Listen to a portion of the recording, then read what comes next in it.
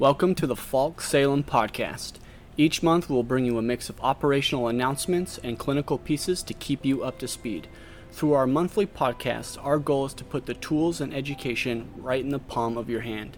By keeping you up to date, we hope that we can empower you to continue bringing exceptional medical care to the city of Salem and beyond. Any and all material we release has been edited to comply with HIPAA standards. Greetings, hello, and welcome to this, the July 2021 episode of the Falk Salem Podcast. My name is Cole Van Epps, and together with my partners Dustin Pearson, Bianca Paul, Chris Oakland, and Dr. Brian Clothier, we're proud to bring you this podcast that focuses on emergency medical education and the culture in emergency medical services. You'll notice that our format is changing yet again. Like most things, we are constantly looking at them and trying to figure out if what we're doing is the right thing for everyone. We've been taking some of the feedback that we've been getting from folks and trying to find ways that people might be able to make this podcast more useful. So, for the next few episodes at least, probably for the rest of the year of 2021, we're going to shake things up a bit, and we're going to change our format to see if it's a bit more palatable for emergency medical responders. So the feedback that we've been getting is that the podcast, in its true bulk form of being almost 2+ hours long, is just too much at that particular point to try to process. And oftentimes people may start it and stop it multiple times before they can finish an episode. What we're going to try to do is help folks to navigate that just a bit by breaking up our publication into multiple small bits during the course of 1 month.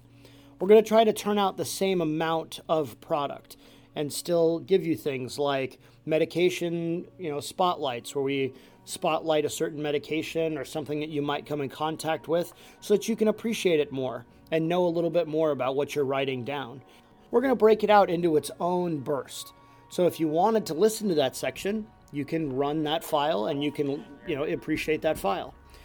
Any of our mini-series things, like we've been doing something right now with strokes, and we just finished up our mini-series on EKGs and 12 leads and heart-related issues. We're going to break those out into their own file. So if you just want to listen to the medical education pieces, great. You can just look for our either Track A or Track B. You can find those in their own sections. We're going to take other things, though, like Dr. Clothier's case reviews, and we're going to break them out into their own sections as well. So if that's the thing that you're most likely to want to listen to or that you want to get involved with, you can find those files individually and you can play them. Or even go back into the history and just play the case reviews alone. That keeps you from having to slog through a lot of audio to try to find the piece of information that you're looking for. And finally, we're going to try to keep our cultural focuses all in one podcast area. So, in the Falk Salem podcast, you're going to find our employee spotlights, or pieces that focus on EMS as a culture, or insightful pieces that might focus more on or what we do every day. Either way, you'll find the same amount of content being released over the course of, let's say, July, and you'll be able to pick and choose the things you want to listen to, or just play each file in succession so that you have the entirety there that you can appreciate. So, for this month here, we are going to be bringing you a couple of things. One, we're going to be doing our breakout interview with one of our employees, a paramedic by the name of Blake Montague, and learning a little bit more about how he got into EMS. We have a piece on customer service that we're going to bring you. Our focused spotlight medication is on Pitocin. Dr. Clothier joins us on this episode with a case review that focuses on benzodiazepine overdoses and the use of its reversal agent, flumazenil, or also known as Romazicon. And our two big medical education sections here this month. For our next installment on the stroke mini-series, we'll be looking at a review of stroke physiology, and then looking at things that mimic strokes, everything from infectious diseases to metabolic problems, neurologic problems, and how that fits into our scope with EMS. We're also going to be bringing you a piece focusing again on pediatrics, this time looking at pediatric burns, kind of doing a general overview there, then also discussing the Parkland burn formula and the rule of nines. Thank you so much again for listening to us here at the Falk Salem Podcast. As always, have a wonderful day.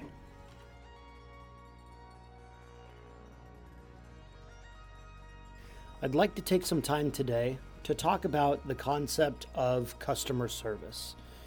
This concept is thrown out in many new employee training academies. It's thrown out in other types of training environments where we're talking about prevention of injuries or prevention of conflict between individuals.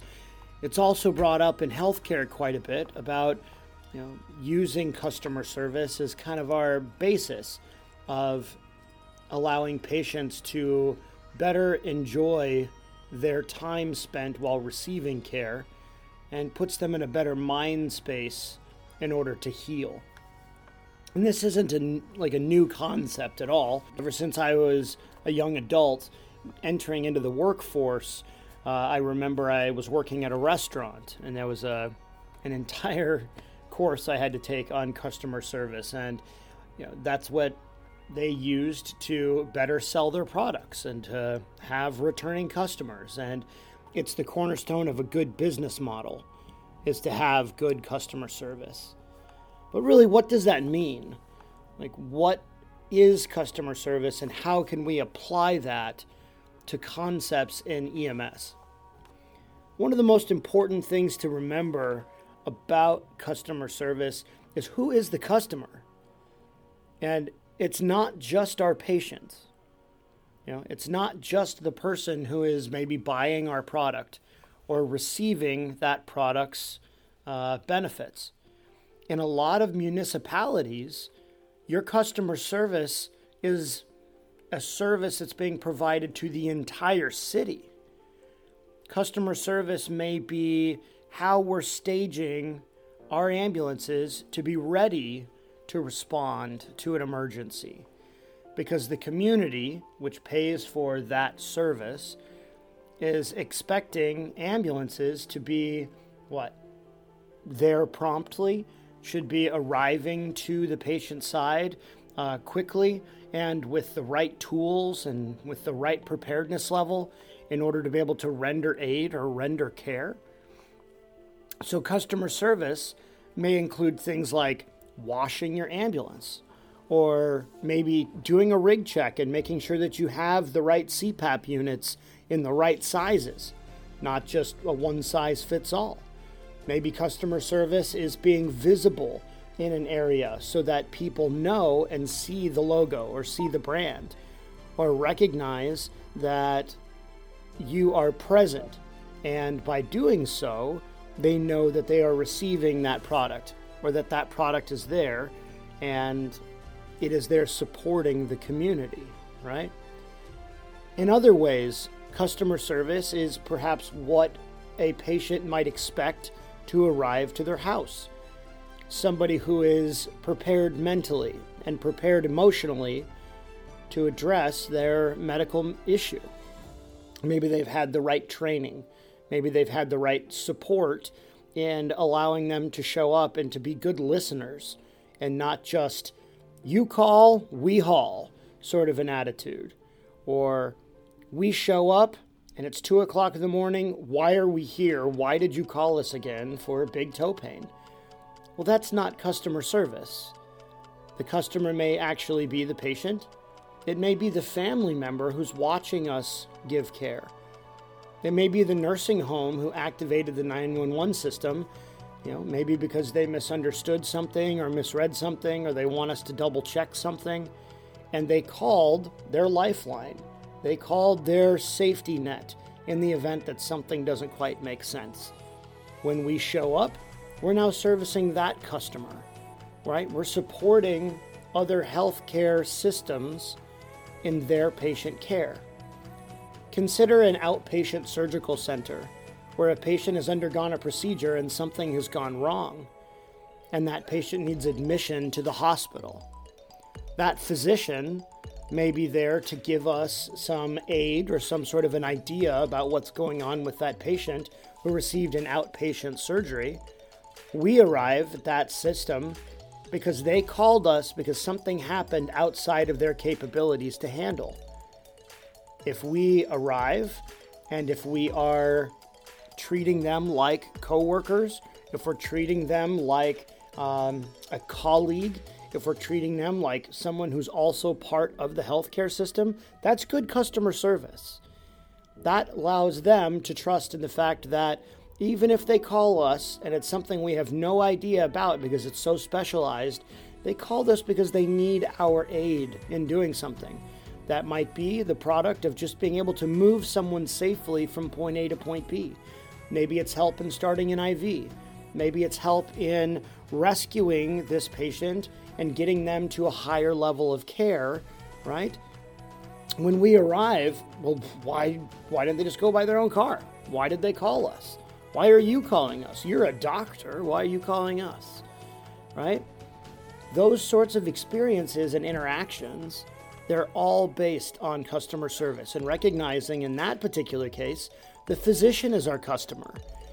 By helping that physician accomplish his goal of working with his patient or her patient, we are also providing good patient care to that person who's here, who's receiving that care, who also might be someone that we're going to interact with, right? Good customer service might even extend to your relationship with other EMS agencies in our surrounding areas. Mutual aid agreements are one of the most important relationships that any EMS system or fire system or emergency response system can have. We all do not have enough resources to be able to handle mass casualty incidents.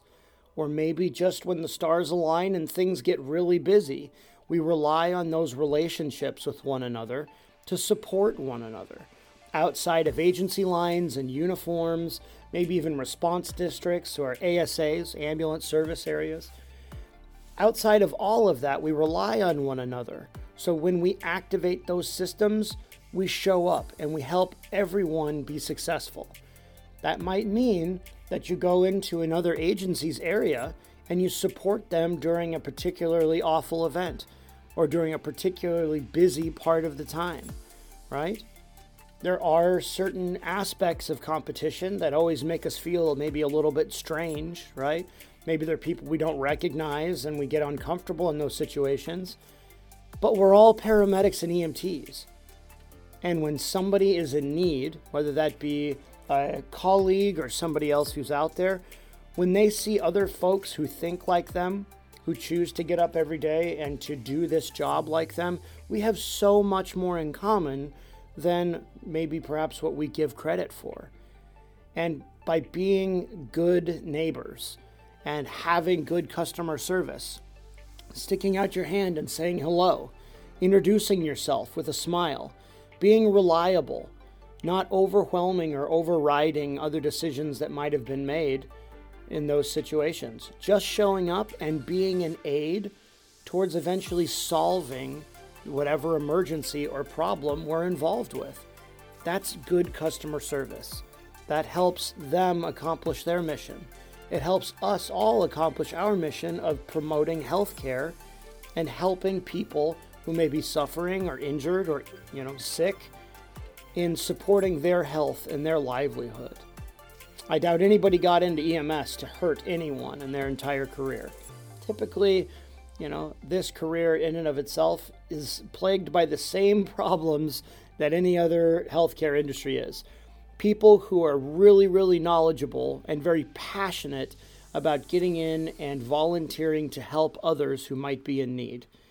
You don't stay in this industry all that long unless you're driven by those sorts of ideals, And when it comes to customer service, we may even have another customer that we need to pay attention to, our partners, or perhaps the younger individuals in EMS. maybe not still younger, but how about new employees just starting their careers?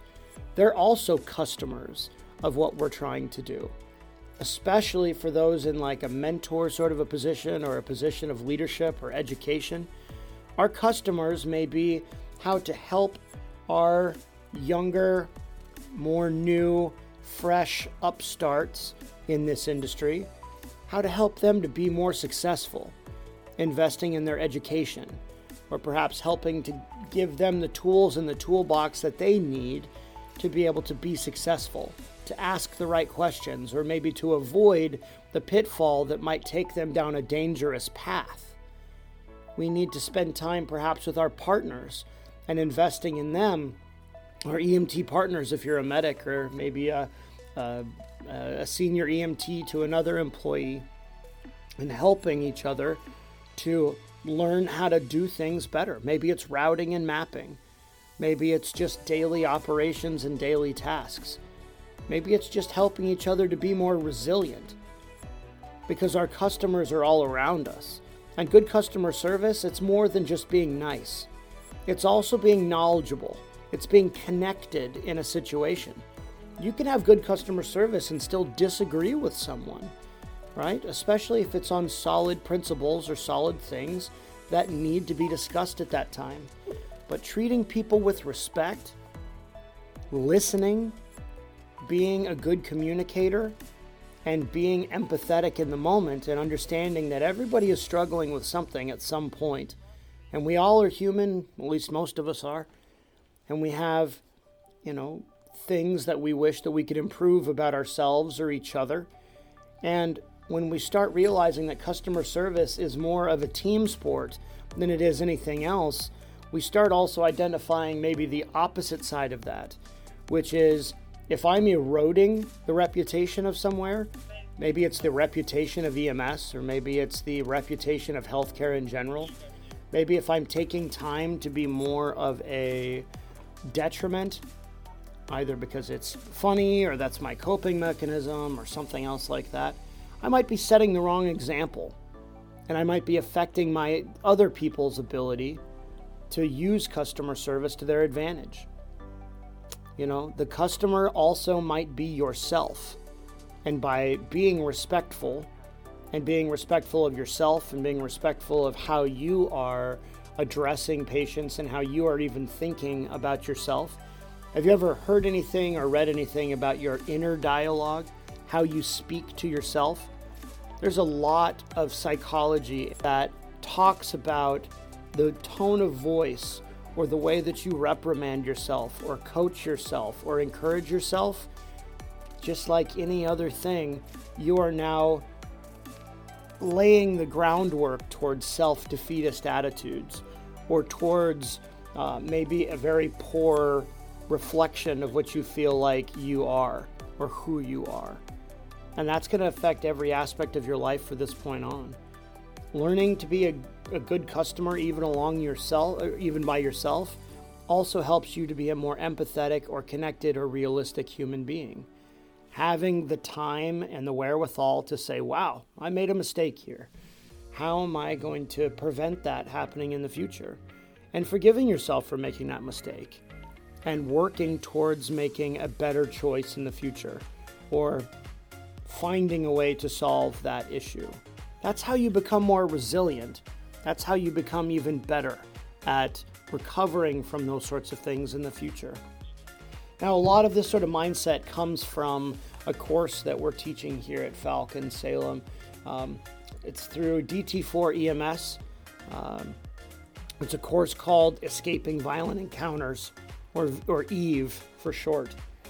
And some of the things they talk about in this class all come back to this commonality of good customer service.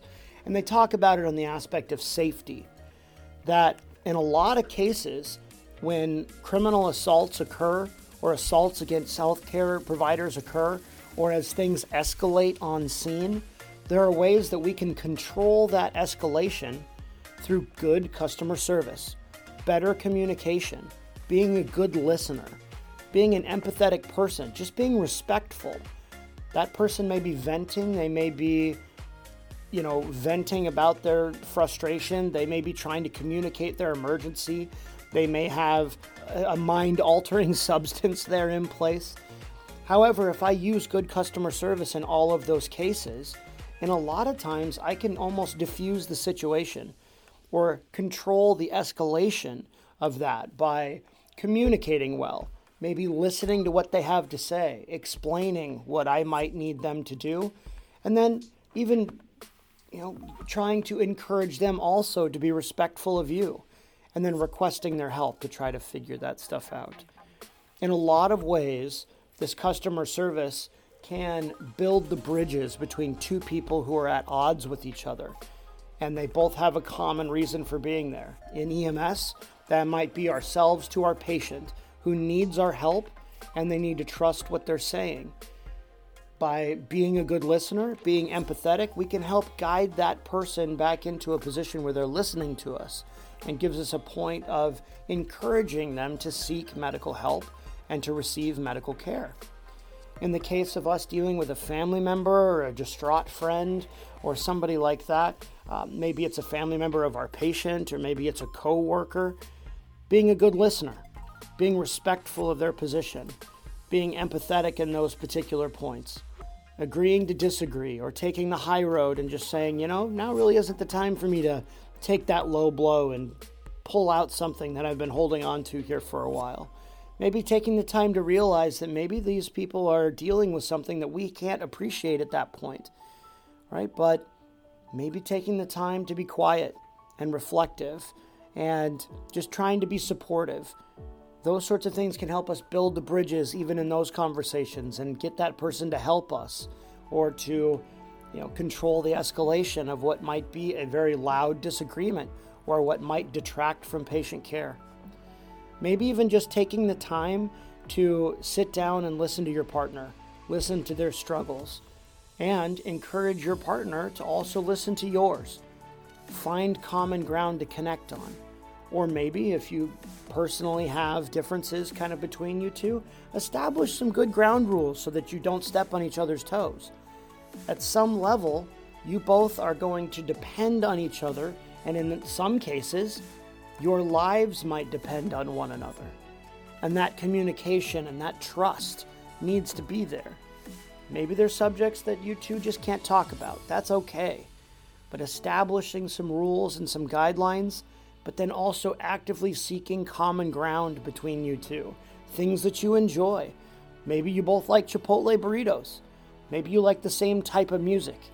Maybe there is something that as a medic to an EMT, you can find that common ground on in EMS.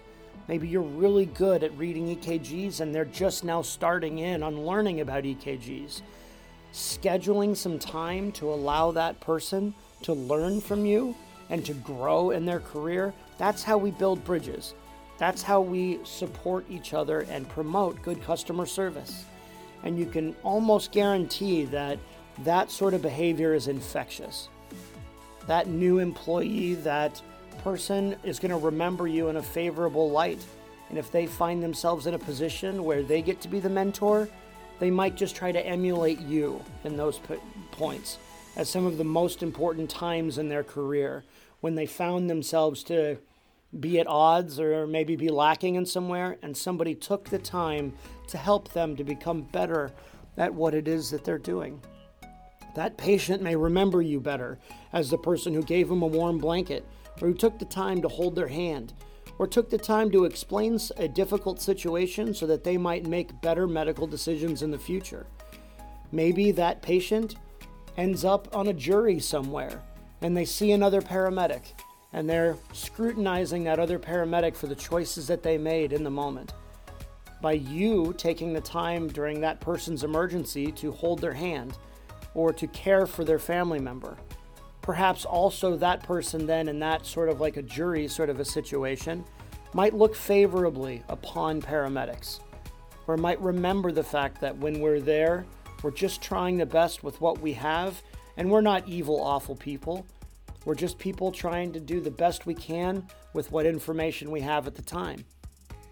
If we turn that on its ear and that image instead shifts to someone who's arrogant, tired, someone who is got other places to be or better things to do. We left a bed for this. I left my, football game for this. I'm here just dealing with you again. Ugh, frequent flyers, right? Those sorts of things detract from customer service. And they also leave a really sour flavor in people's mouths or in their life. And when they call 911, they're calling for help in the moment when they might need it the most. We need every advantage that we can have in our back pocket to take those crucial moments and to get everybody pulling in the right direction, or to be able to go onto a scene of a potentially dangerous problem and have people look at us and think of us as the good guys or the good gals, the people who are there who are just trying to help. That all comes back to good customer service. That all comes back to who our customers are and actively trying to make those relationships better. And recognizing that every time we take a step out onto a call, or we're driving down the road, or we're interacting with the public, or we're in the public's eye, or we're alone with our partners, or we're inside of our minds and we're talking to ourselves, we're using this concept of customer service. And there's definitely things that we can do that can improve this overall. Thanks for listening, and have an absolutely wonderful day.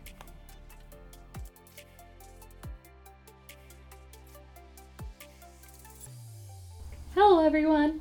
I'm excited to introduce to you our Employee Spotlight for the month. Today we have the amazing Blake Montague. Blake has been with Falck Salem for the past year and a half. He has a varied background, both fire and with EMS. With the dedication and experience that Blake brings to Falck, we're excited to have him here. Without further ado, here is Blake. Thanks for having me. I'm excited for this. I'm excited to have you here as well. So, tell me a little bit about yourself, your background.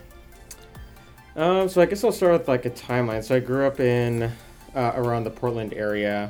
Played every sport under the sun. After high school, when I was 18, moved down to Eugene, and ended up playing baseball in college there.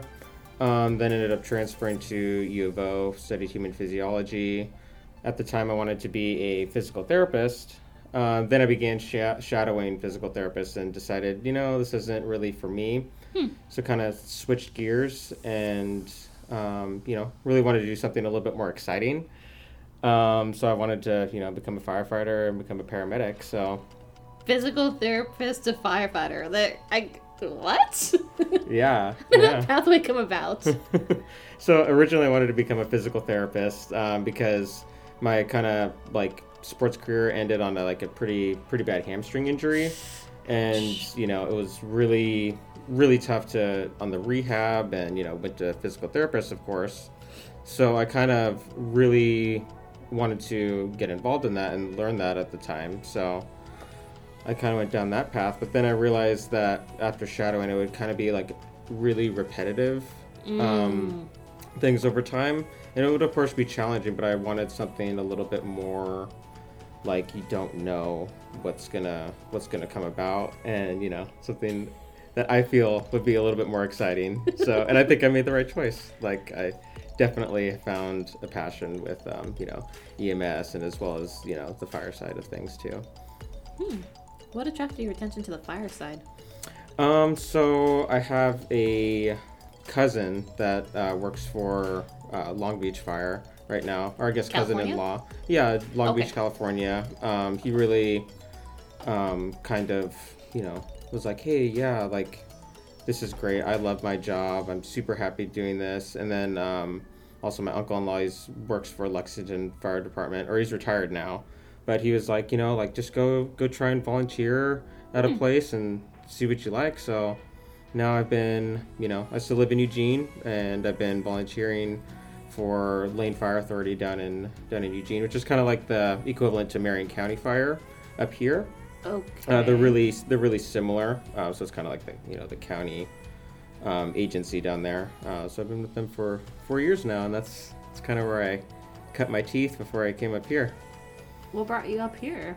So So I applied for fire department jobs. Didn't get in right away. So I was like, I need to, new paramedic. I need to really find the place that gets me a lot of really good experience. Get some critical calls, all that. So I had people tell me about Falck, and I was like, So I looked you guys up, and and word of mouth comes around, and you guys run critical calls all the time, and it's always been a great place for people to come and get experience, and to really learn. It's a good cultivating place. A lot of new paramedics come here as well, so you guys are very I guess used to someone new and used to someone potentially making mistakes along the way, and you guys are good at helping paramedics grow. So that is one of the things we pride ourselves on here is our new hires, and that we know that we're going to have a lot of brand new paramedics around here. Yeah. So what was the transition like going from firefighting over into EMS? So it's definitely different.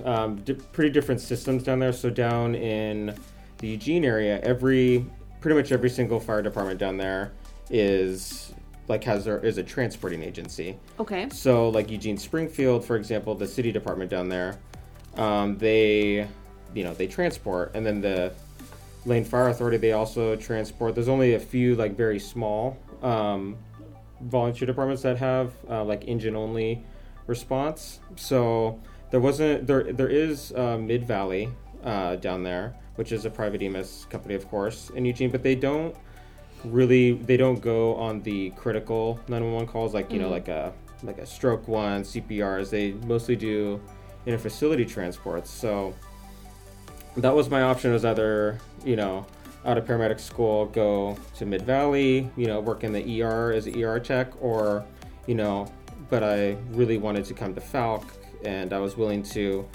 do this commute. And it's been really tough on family time, and it's been hard doing a good work-life balance, but I figured this is going to be really beneficial for my career, right, moving forward, to get that critical experience up here. Yeah, well, you definitely found it. Yeah. So we get a lot of different calls, and like you were saying, we do get some critical calls every once in a while up here. What kind of call stands out to you or makes you think? Yeah, so especially my first year here, I was definitely a black cloud, and pretty much everyone knew about it. I was just a raging black cloud. You still are. It's been pretty incredible. My very first call as a paramedic on my own, after my FTAP, was a gunshot wound right to the abdomen, center mass. Oh. So it just started, hit the ground running. So I did that. I've done needle decompression, RSI, cardioversion pacing, run codes, done all that stuff. But definitely the one that sticks out is in, I believe it was July 2020. We had an OB call, and I ended up, long story short, ended up delivering the baby en route to the hospital. Oh, wow. Oh, no. And it was not a typical birth, everything runs smooth. It was definitely I guess what you would consider an abnormal birth. It did not go as, Oh, now I got to hear the story. Okay. So Lauren was my partner at the time. So we worked the 6 p.m. to 6 a.m. shift. So at the time it was medic 12. So now it's medic 11. So it's 5:15 in the morning, and it's sun's rising, beautiful morning. We just got moved to post 2. You're about to go EOS. We're going across the bridge, and we're okay, we're gonna go get some gas, and we're just gonna hang out over there for a minute till we go to EOS. And then so as soon as we're crossing the bridge, the OB1 call comes in. Boom. Oh. And it's it's pretty close. So we're definitely gonna smoke engine 5 there. Okay. So we get there, and dispatch gives us our readout. It's 29-year-old female. She's 39 weeks pregnant. She's having contractions every about like 1 to 2 minutes. This is her second child. So we're like, oh man, this could be the real deal. So, we get there a couple minutes before the engine. Me and Lauren, we get our OB kit, we get all the stuff. We walk in, we're met with husband on the bottom floor, and I can hear her in mid-contraction.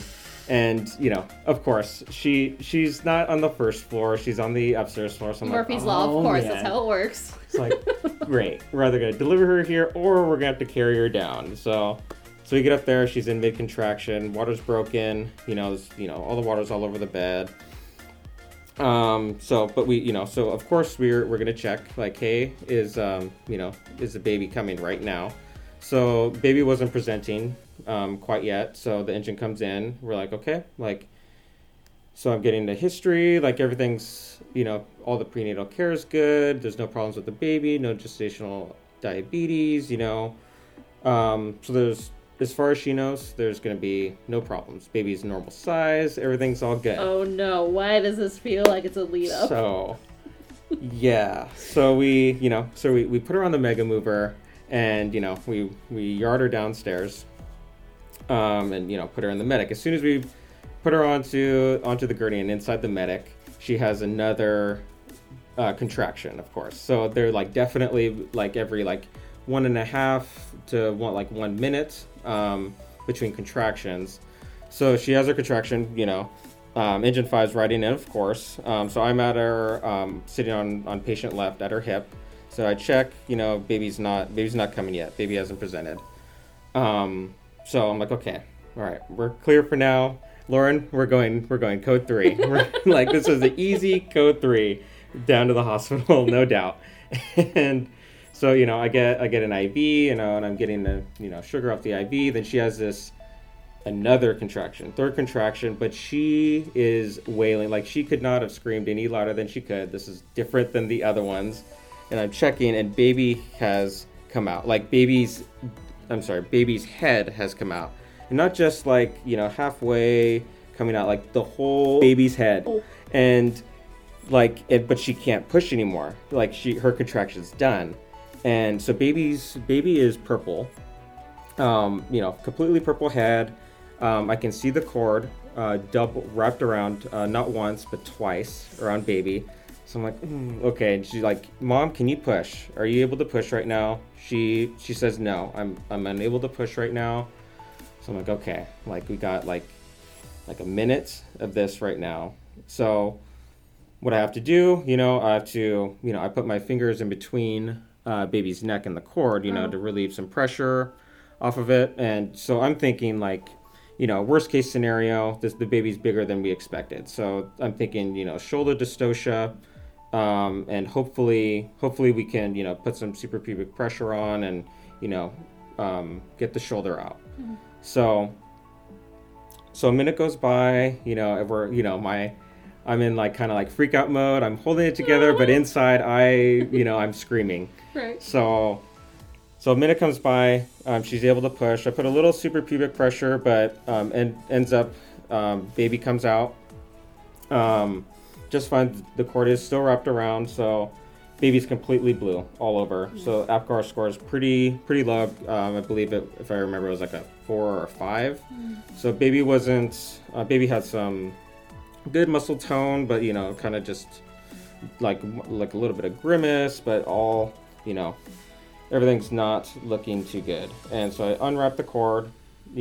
Peter is over here from engine 5. He's on my left. We're kind of working together, drying off the baby, and so baby's barely breathing right now. So it's like, after about like 10 seconds, I, towel off the baby, kind of try and stimulate the baby's back, get it to respond a little bit. So I, take the bulb syringe, like suction out the airway a little bit. The baby starts breathing again.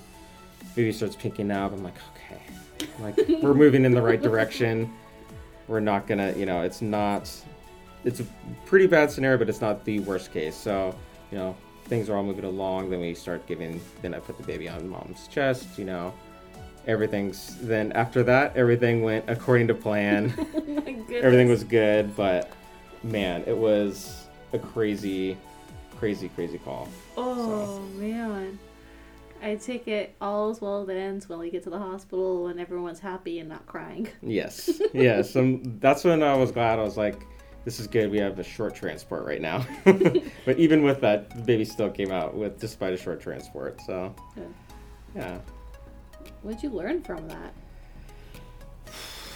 So just, you never know when you're going to get that critical call. Like, you never know when that training, like, that you're going to have to use, from either medic school or, is going to come into play. Like, those calls don't come into, very often, like a baby delivery, let alone a whole career. So, yeah, just always be ready, always kind of just, brush up on everything, and yeah, just, try and work together as a team and, bounce things off each other, like when you're scared, that.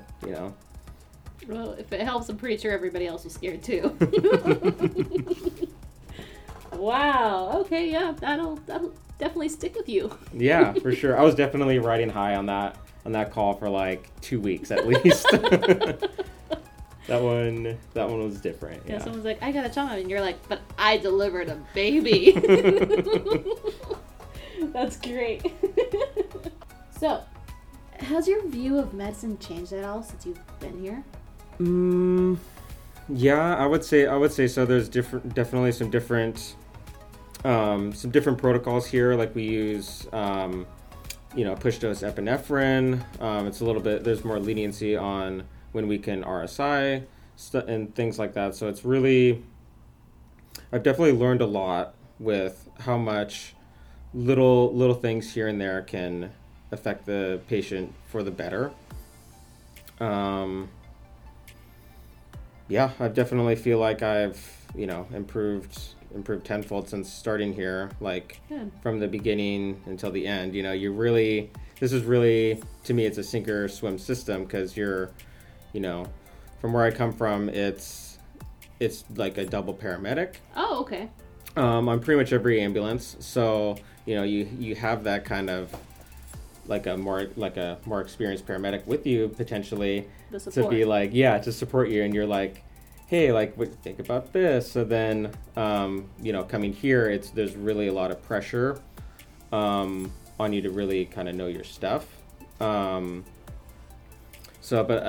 think for me, it's been very good. I got a lot of critical calls early on that really built my confidence up. Mm-hmm. So, a lot of them went my way. So that's, I'm glad to hear that. So, shifting gears a little bit. You mentioned that sometimes you have a hard time balancing family and work. Mm-hmm. What do you do to help balance it or decompress after work? So for me, I've always, loved exercising. So after my shift on work, I'm usually pretty tired. The drive home is not easy in the early morning hours. But when I get home, I usually try and do a little workout. I'll run like a mile and do like a short little workout after that. Only a little workout. Running a mile is only a little workout. Okay, continue. So I'll do that.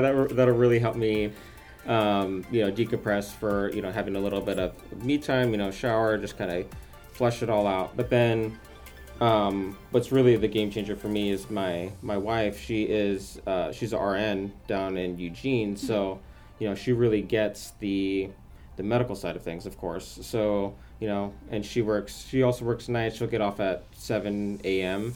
So by the time I get home, she also gets home too. So we'll kind of just like bounce ideas off each other, talk about the night, how it went.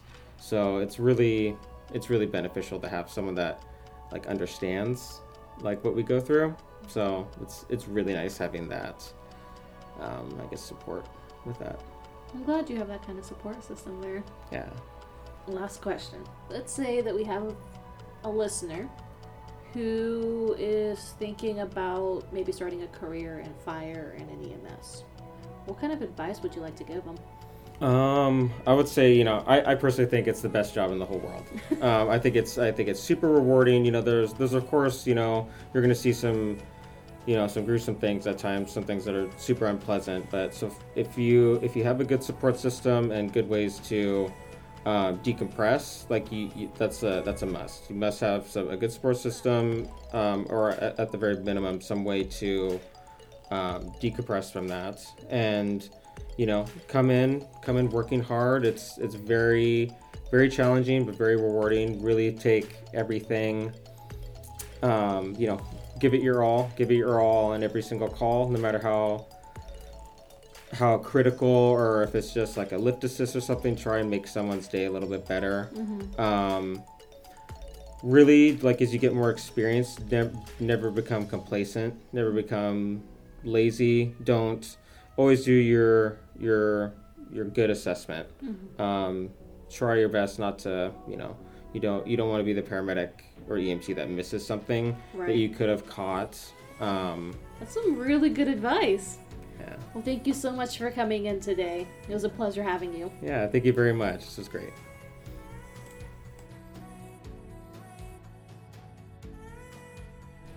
Thanks for listening to the Falck Salem podcast. We welcome any feedback you may have, or if you have suggestions for future content, please send an email to Nicholas, that's Nicholas, .vanepps, VANEPPS, @falck.com. Thank you for all your hard work and have a safe shift.